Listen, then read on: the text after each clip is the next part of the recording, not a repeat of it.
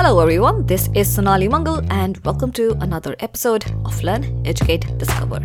On this podcast, we invite people from different professions on each of our episodes and we ask them a range of questions to try and understand what their job is all about. The goal of this podcast is to try and educate our listeners about as many different kind of jobs as we can so that someone listening to the show can decide, does a certain job sound interesting to them? And if yes, how do they go about exploring it further? Now, on today's episode, we are going to be learning about this really interesting new organization. It's a nonprofit startup called Tech Congress. And basically, they provide a way for anyone who has an interest in tech and understands how tech works and apply those skills to government to really try and influence policy making and legislation making, because there are more and more people today who are now interested in influencing change, in affecting change. And given how tech is now becoming more and more important and more pervasive, this could be a very, very interesting way for someone to combine their desire to do something in government with their tech skills. So we'll be speaking with the founder of Tech Congress today. His name is Travis Moore.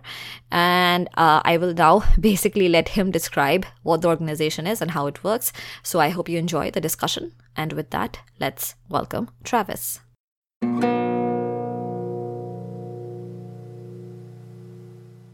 Travis. Yes, thank you for having me. Pleasure to be here. Thank you so much for taking the time. I understand that this is a really, really busy time for you. You seem to be traveling a lot. Yeah, that's right. In Washington, D.C. right now as we speak. Oh wow. So, but this is a Bay Area based startup, correct? Correct. We're based in the Bay Area, but we place technologists to work in Congress. And so the bulk of our activities are based here in DC, so it brings me back east quite a bit. I see. Okay. Yeah. So tell us, what is Tech Congress? I think that'll be a good place to start. Yeah, that sounds like a good place to start. Our mission is to build 21st century government with technology talent. And we do that by placing technologists to work in Congress directly for a member of Congress or congressional committee through a one-year policymaking fellowship, our Congressional Innovation Fellowship. So in real terms, our fellows essentially serve as legislative staff, and they've worked on everything from investigating the OPM, the Office of Personnel Management breach, which is the largest breach in federal government history, the Equifax breach, which many of your listeners may have been affected by, setting regulatory standards for autonomous vehicles and drones, thinking about health information technology, a whole range of things. Interesting. So when you say fellowships, it's a one-year fellowship, which allows me to work with a member of the Congress, you said, on certain policies. And my role would be more tech-focused. Is that? That's right. Yeah. So by fellowship, what essentially that means is it's a fixed term opportunity to experience a new sector. And so fellows get a $75,000 a year stipend. Essentially, we pay it. And if you're an expertise, if you're an engineer or a programmer or a computer scientist, you apply to the program, you get in, and we have a 2-week orientation period, which I could talk more about, but essentially to try and help people understand the lay of the land of Congress and how it works. And then we sit down with you and we help you think through, okay, what are the issues that I care about? What are the issues I have expertise in? So to take one relevant example, one of our current fellows, Sunmin Kim, she's a mechanical engineer, but she was working at The Economist for several years just before the fellowship. And she spent a lot of time in writing about the Japanese autonomous vehicle market. And so she really wanted to work on future of transportation and autonomous vehicle policy. So we helped her meet with the range of offices that care about those issues. So anything from the Commerce Committee in the Senate to Senator Schatz, who's a senator from Hawaii. So Senator Schatz really wanted to build out a portfolio around what should transportation policy look like in the next 5, 10, 20 years. And so they brought Sunmin on board. Oh, very, very interesting. And so it sounds like you are not just looking for students. Anyone with any amount of work experience can apply. That's right. I mean, we look for people that have experience in the technology sector. And what that traditionally that's meant people that have been engineers or computer scientists. But generally speaking, we're looking for anyone that has experience and expertise in tech. Got it. What about non-engineering tech roles? So for example, what if you have experience working as a product manager or someone who does business development? So you understand the tech landscape, so to say, but you're not an engineer. Is that still interesting? Yeah, I think so. We haven't had a fellow, so we will this year. We'll have a class of 6, and we'll have had 12 fellows total. We haven't had a fellow yet that has had that kind of more kind of a business perspective or the market acumen. But I do think that that's an important set of expertise, and I do expect that at some point we will have someone like that. We've had some competitive candidates. We've had venture capitalists apply. We've had folks that have come from the more business side at some big tech companies, and I do think that just an understanding of the industry, where it is and where it's going, is really, really valuable. So I do expect at some point we'll have some fellows that come from that more kind of product or business side of tech. Right, that makes sense. So how many fellows do you take at a time? This is an annual thing, right? Yeah, well, we've been slowly growing. So year one, we had just 2 fellows, because this was, we very much viewed this as a test. I mean, I built Tech Congress like a startup, and so that was our MVP. That was our minimum viable product. We had 2 fellows. Year one. Year 2 has been this year, 2017, and we had 4 fellows. And then in year 3 in 2018, we're going to have 6 fellows. But we're also going to, I hope, pilot an expansion of the program by recruiting graduate students. So my hope is that in June or July we can build another MVP of 2 or 3 or 4 graduate students and placing them in Congress. That makes sense. Okay. So I'm curious. So this organization is a private company, right? Like it's not a government funded organization. Correct. We're a nonprofit. We're a C3. Right. So have you already established certain relationships with certain members of Congress, which allows them or allows your fellows to sort of get around? Because I'm imagining you can't just like throw in someone and just go figure it out. Yes. I was a congressional staffer for 6 years. Actually, that's kind of a good segue to why I built this program and why it exists. I was a congressional staffer for 6 years. I was the legislative director for a great member of Congress from Los Angeles named Henry Waxman.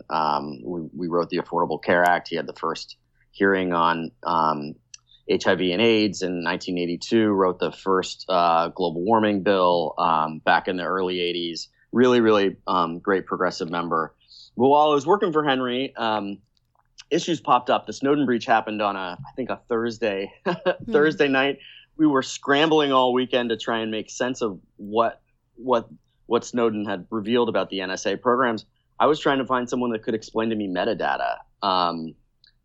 For a technologist, that's a pretty simple thing. But for me, it was totally it was arcane. I didn't understand arcane's not the right word. It was unfamiliar to me and very difficult. And I searched Congress to try and find someone that understood tech that could explain that to me. And what I found is there wasn't anyone. As a consequence, I had to go out of the building. I went to a big tech company everybody's heard of that has an army of lobbyists, because I had a friend that was working there, and she was more than happy to find people that could explain to me what metadata is and its function in relation to the internet. That may be okay if your views are aligned with that tech company, but at the end of the day, the expertise needs to be in-house because on other issues, you need independence from outsiders, and because tech is not just a slice of the policy pie.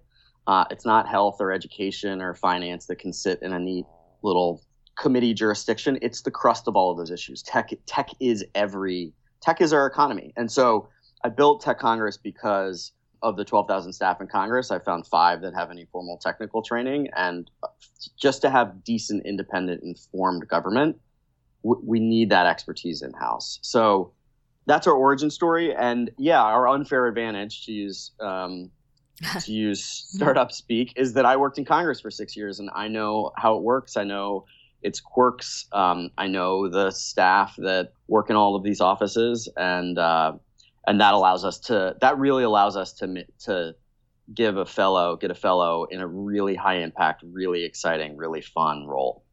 Yeah, so you're literally leveraging your relationships from your prior role in this, which makes complete sense. But this is a really, really good story, and I can imagine it must have been a stressful time when the Snowden thing came out. I really want to know more about it, but I think that would be too much of a digression.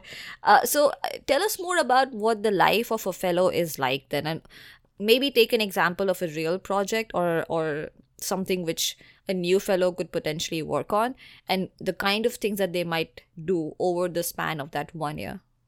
Yeah. So it's fast paced. The life of a fellow is the life essentially of you serve like any other congressional staff, and the life of a congressional staffer, or the life of a fellow, you wake up, you walk into the office, and then on any given day, I mean, when Equifax announced that half of Americans' personal information had been breached, that sets off a flurry of activity, right? So they announced, so Equifax has been breached. Member of Congress want to be a leader, so they want to be out first, so they want to make a statement on the breach. So you're drafting a statement that they're gonna make about it. You are reaching out to and meeting with different staffers in other offices to understand where they're at. You're probably reaching out to security experts. You're reaching out to maybe finance experts to try and make sense of what just happened with this Equifax breach. And then maybe 2 hours later, you're writing a letter from the senator, from someone like Senator Wyden from Oregon, to Equifax saying publicly available reports show that the breach was caused X, Y, and Z, and this kind of information was stolen. Please respond within 5 days with answers to the following questions. What were the security standards of your data center? Please expand on the kinds of information that was stolen. What are your expectations with notifying the customers that have been affected? A whole range of things. So that's just one kind of case of what can happen in a given day. It's a reactive institution, so you're typically reacting to a lot of events, and it's exciting. It's extraordinarily fast paced. Other things that fellows do on a day-to-day basis, let's take the Equifax example. They're being brought down to Congress to testify. The CEO of Equifax has to raise his right hand and go under oath, and members of Congress are going to ask the CEO a bunch of questions. Well, the days of a staffer leading up to a hearing like that, you'll be doing a ton of research. You will be writing the questions that the member of Congress will be asking the CEO of Equifax. You'd be briefing that member of Congress, helping them understand the issue. You'd be sitting. You sometimes see random people sitting behind members of Congress in hearings. That's you. Yeah. You sit behind the member and watch as they ask questions. And if the CEO's not answering fully, you hand the member a piece of paper and you say, ask this question as a follow up. And so it can be exciting. You also write legislation. You meet with stakeholder groups. It's a really a whole range of things. Right.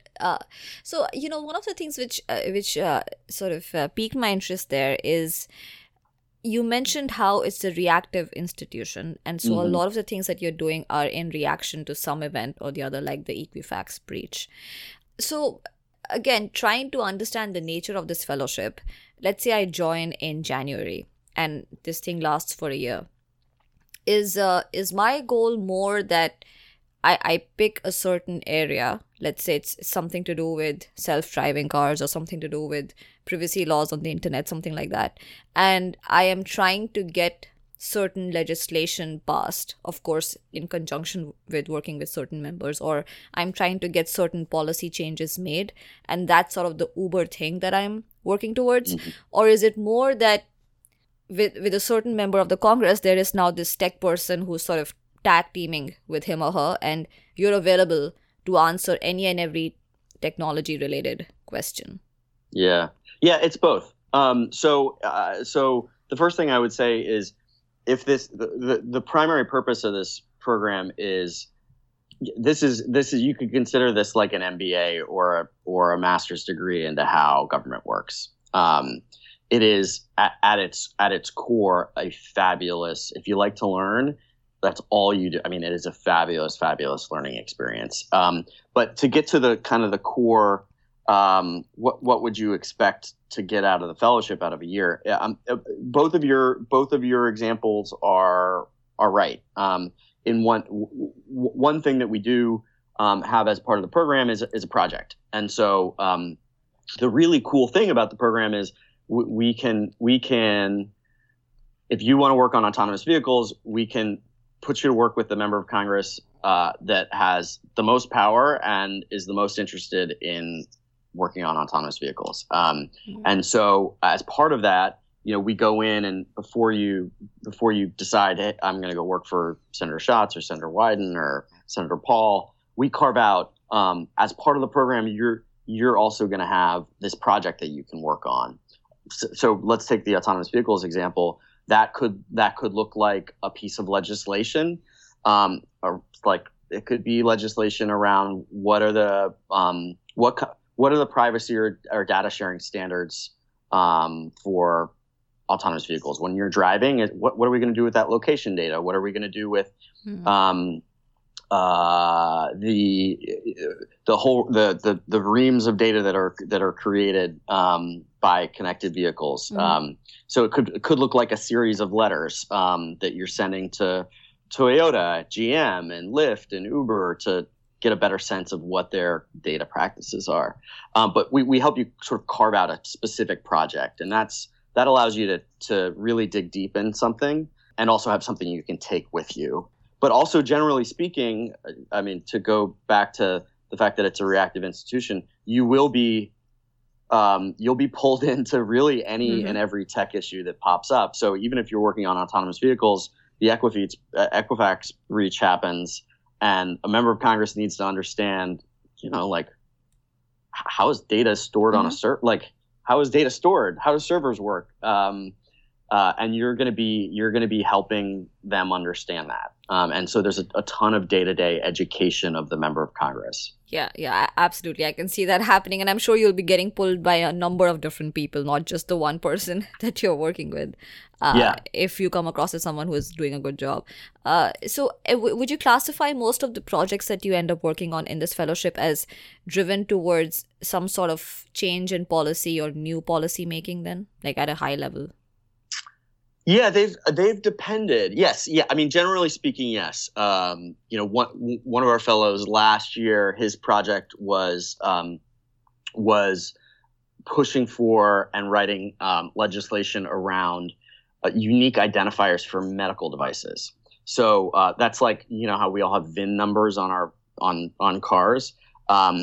We don't have a system for we don't have that on medical devices, and that means that if your pacemaker goes out, we don't have a way of tracking, or a certain model of pacemakers go out. We don't have a way of tracking who has those pacemakers implanted in them, which means we can put it on the nightly news, we can notify doctors, but we don't have a uniform system for reaching out to everybody that has this faulty pacemaker. So JC was working on should we have a uniform standard so that in the event of recalls we can reach out to people. So that was specific legislation.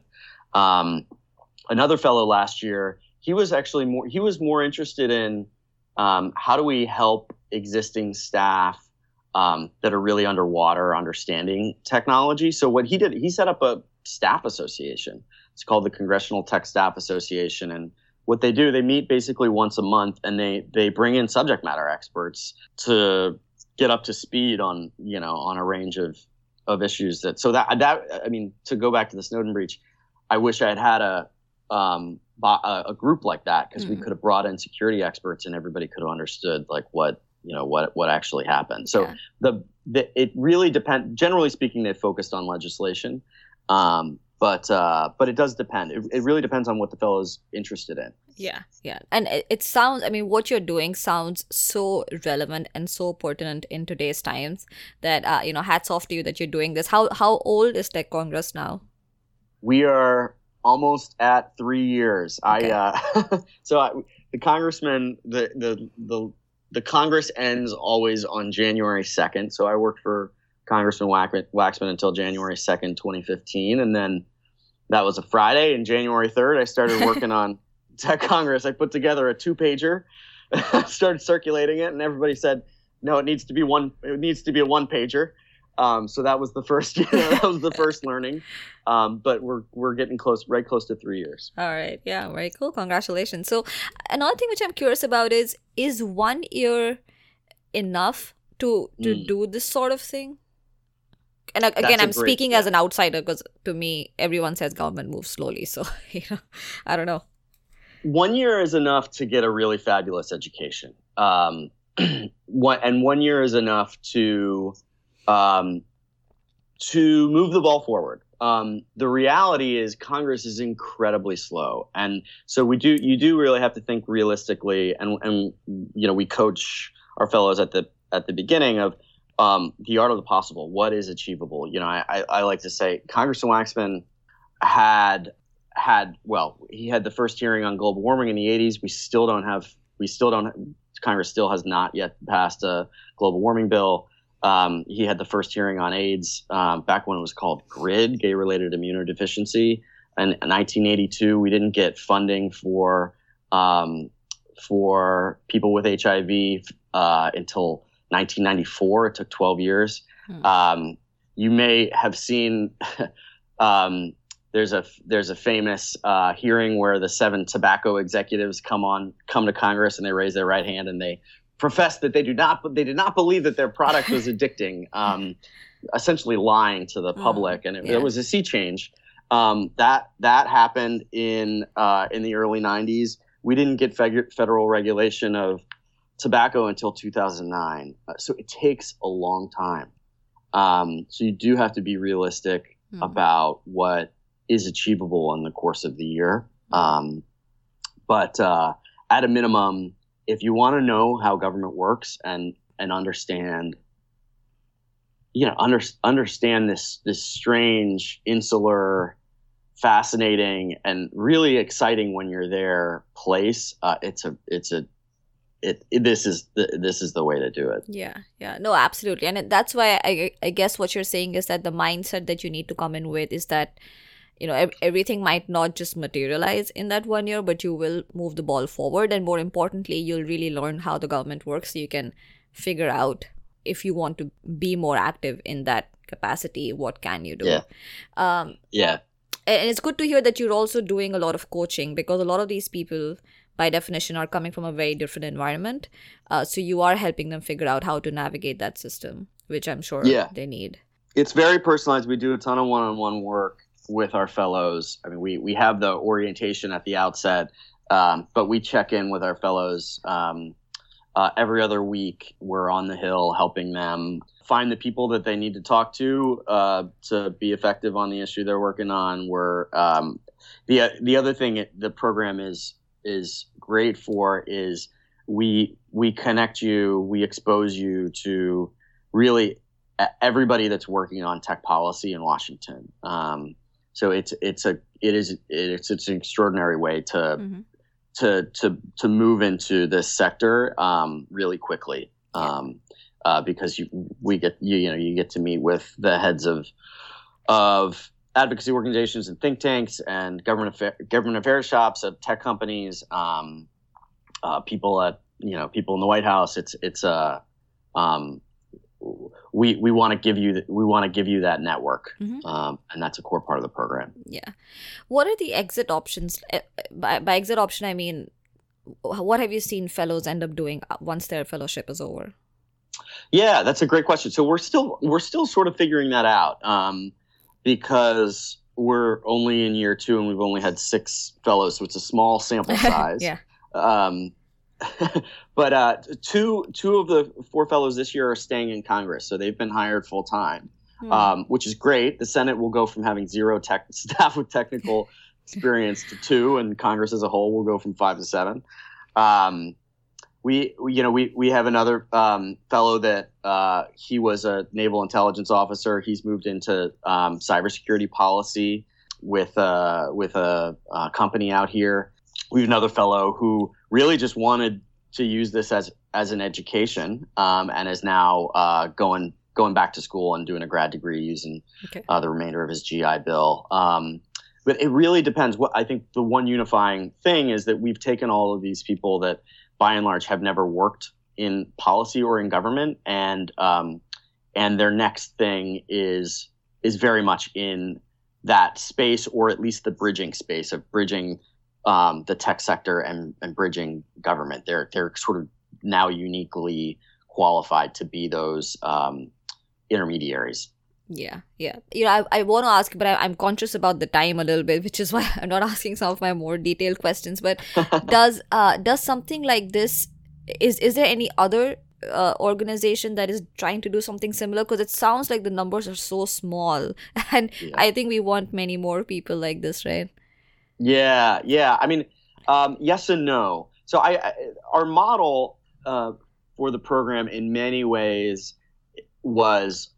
is the work that the Obama administration did post healthcare.gov. I mean, they really they use that as an opportunity to really beef up the technical capacity of the executive branch. So, I mean, when we think about this space, we're working in the legislative branch. There was a ton of great work that was done in the executive branch.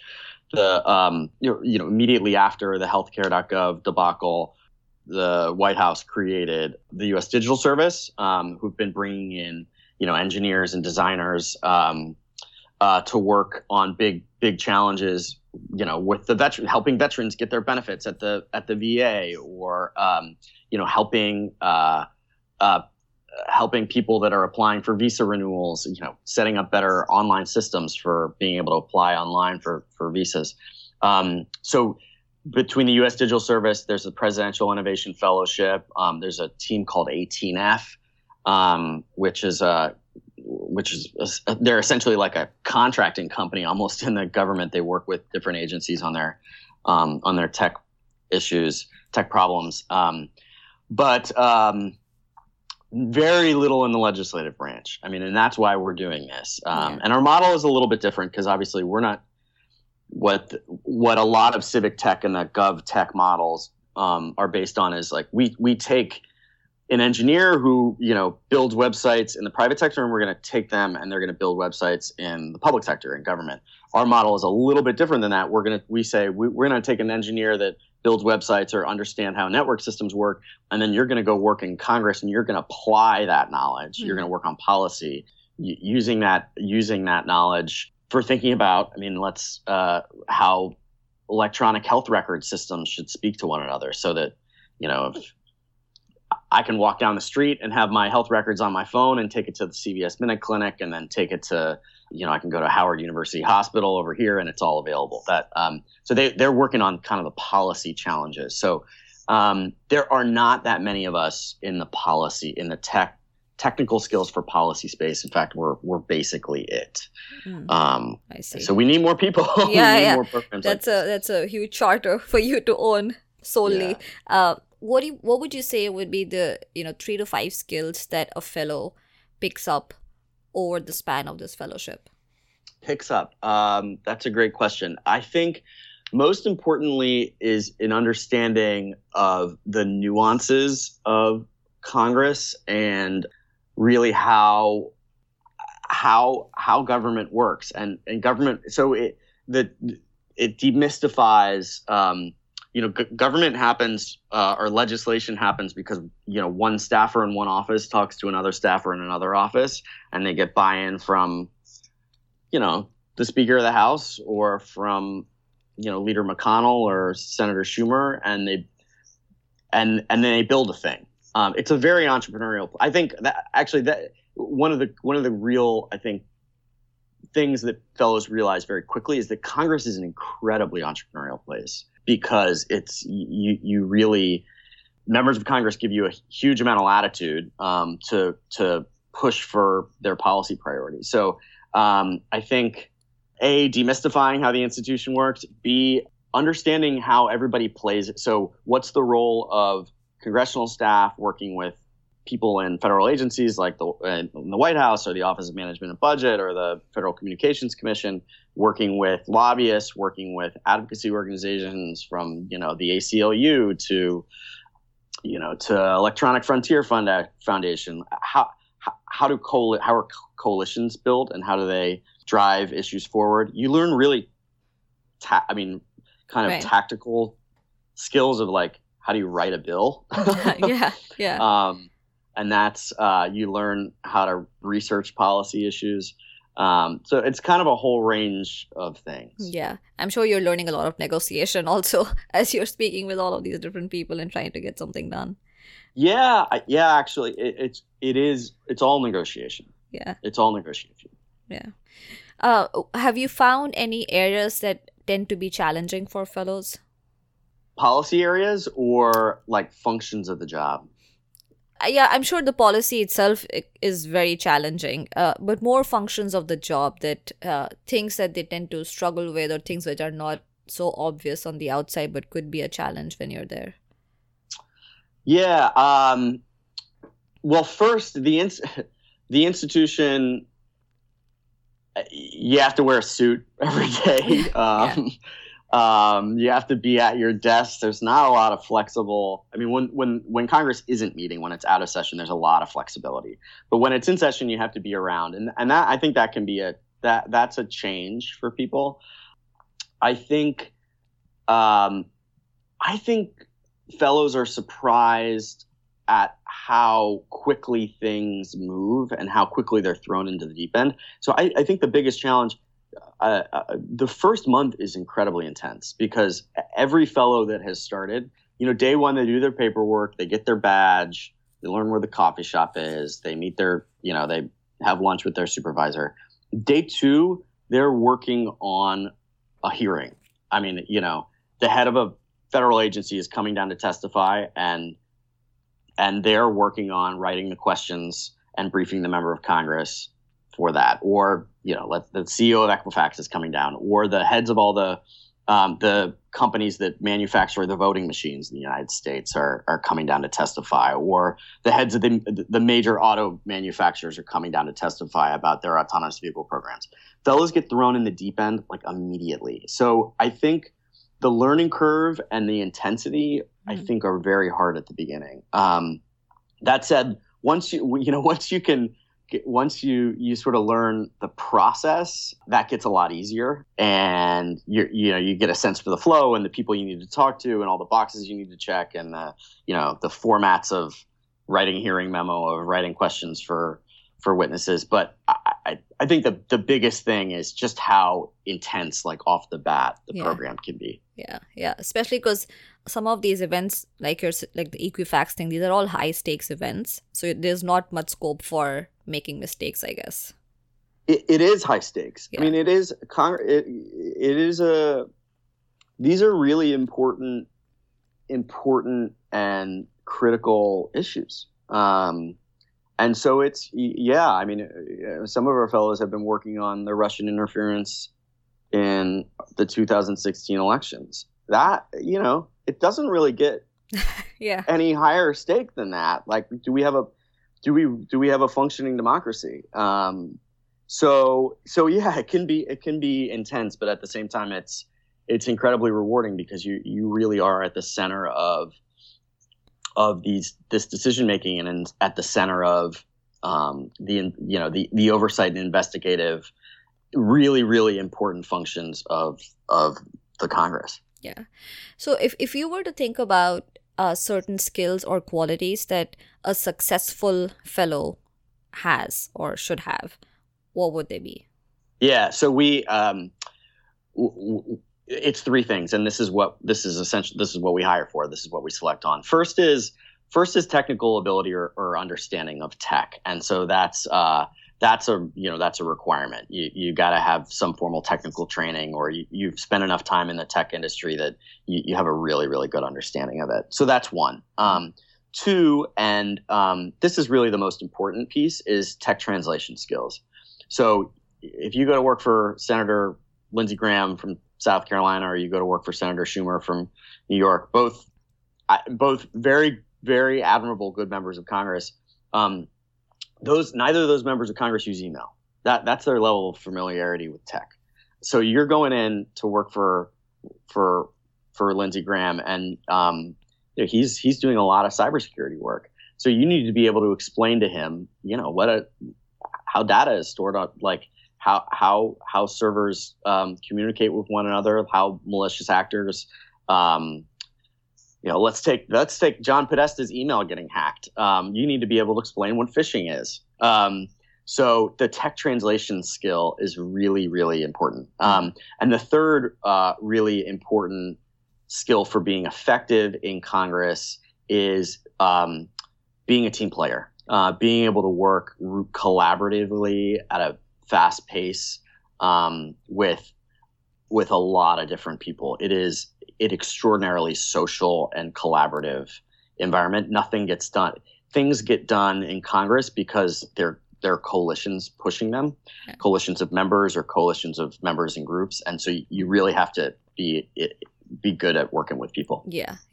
I mean, of course, I have no idea about actually being there on the ground, but it sounds like the kind of thing where EQ is exceptionally important.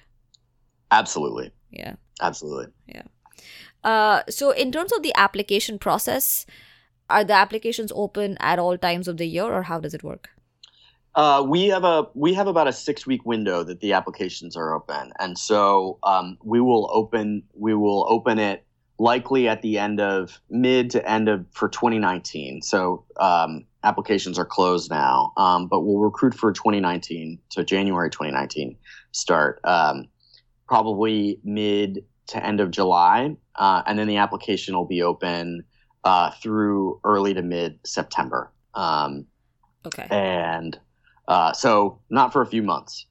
So it's about so it's a 3-month or something window, and it's usually middle of the year that you start recruiting for the next year. We've been growing the window. The year one, we had 3.5 weeks. Our money came through.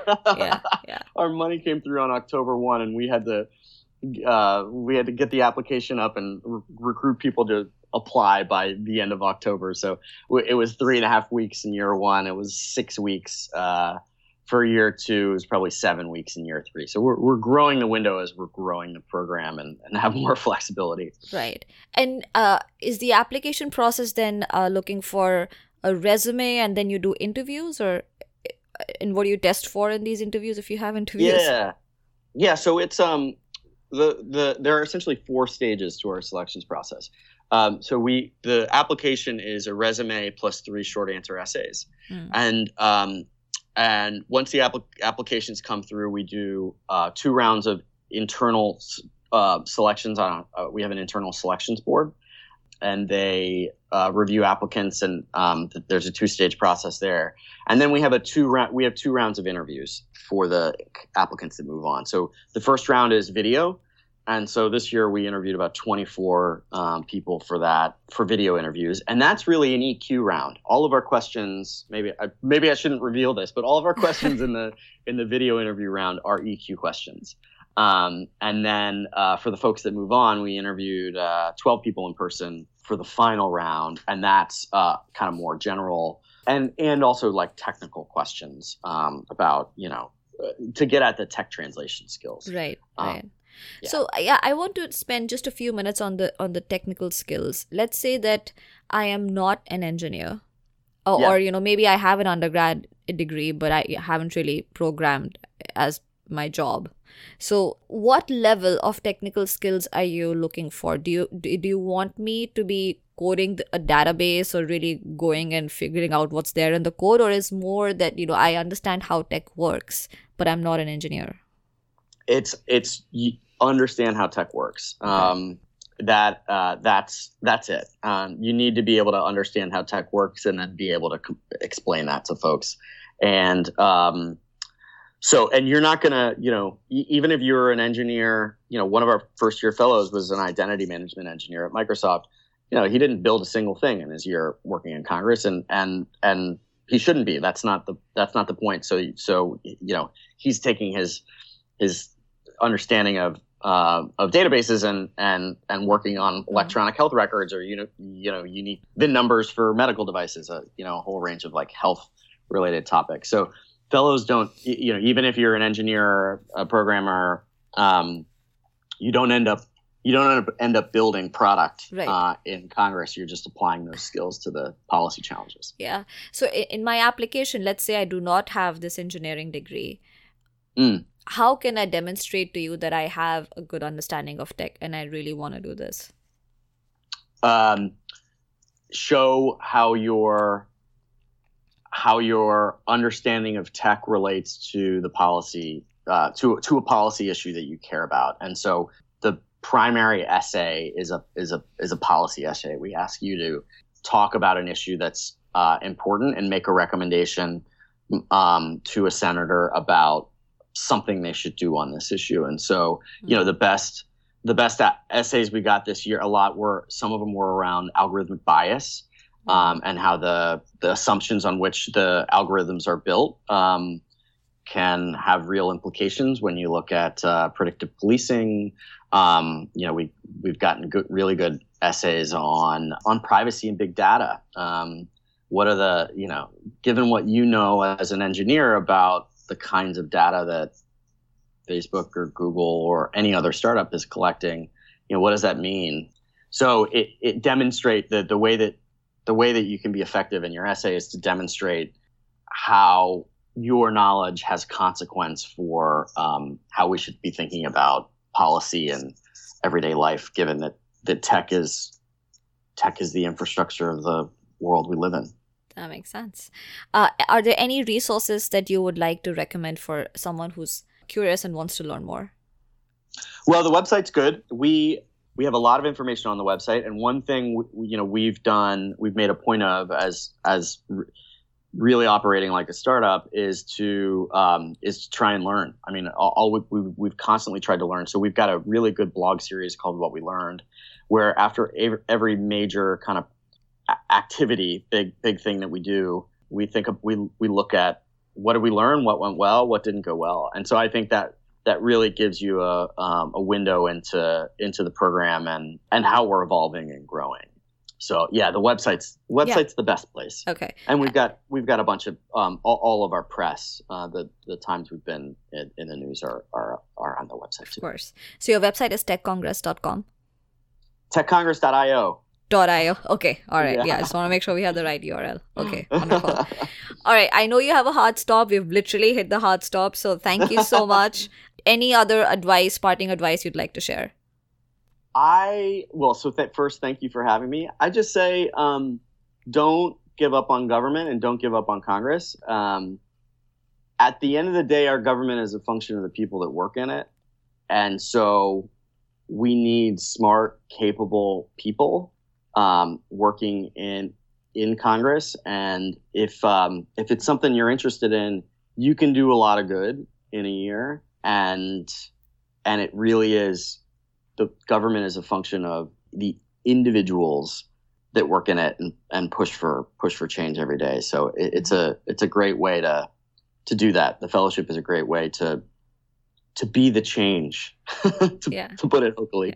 No, absolutely. I think what you're doing is amazing, and I hope that you get the funding or resources or whatever the bottleneck is to increase the number of fellows that you're taking in, because it sounds like we could use many more. Thank you. Yeah, you too. Take care. All the best. Thanks, Travis. Okay, thanks. My pleasure. Take care. Bye. All right, I hope you enjoyed the discussion. Just before you leave, Do remember to sign up for our newsletter on our website, learneducatediscover.com, where we share updates on new episodes, a lot of career-oriented resources, and a lot of other inspiring stories and videos and podcasts that we find online. So do check it out at learneducatediscover.com. You'll also find the library of all the other podcasts that we've done in the past on the website. Of course, if you have any questions at all, or if you just want to say hello, you can always email us. Just drop us a mail at hello@learneducatediscover.com or tweet at us at LED_curator. That's LED_CURATOR. Of course, you can like us on Facebook at facebook.com/learneducatediscover, or you can also subscribe to the podcast on either iTunes or SoundCloud or Stitcher or wherever you listen to your podcasts. All right, that's it for today. Thank you so much for listening and for your time. And until the next one, bye-bye.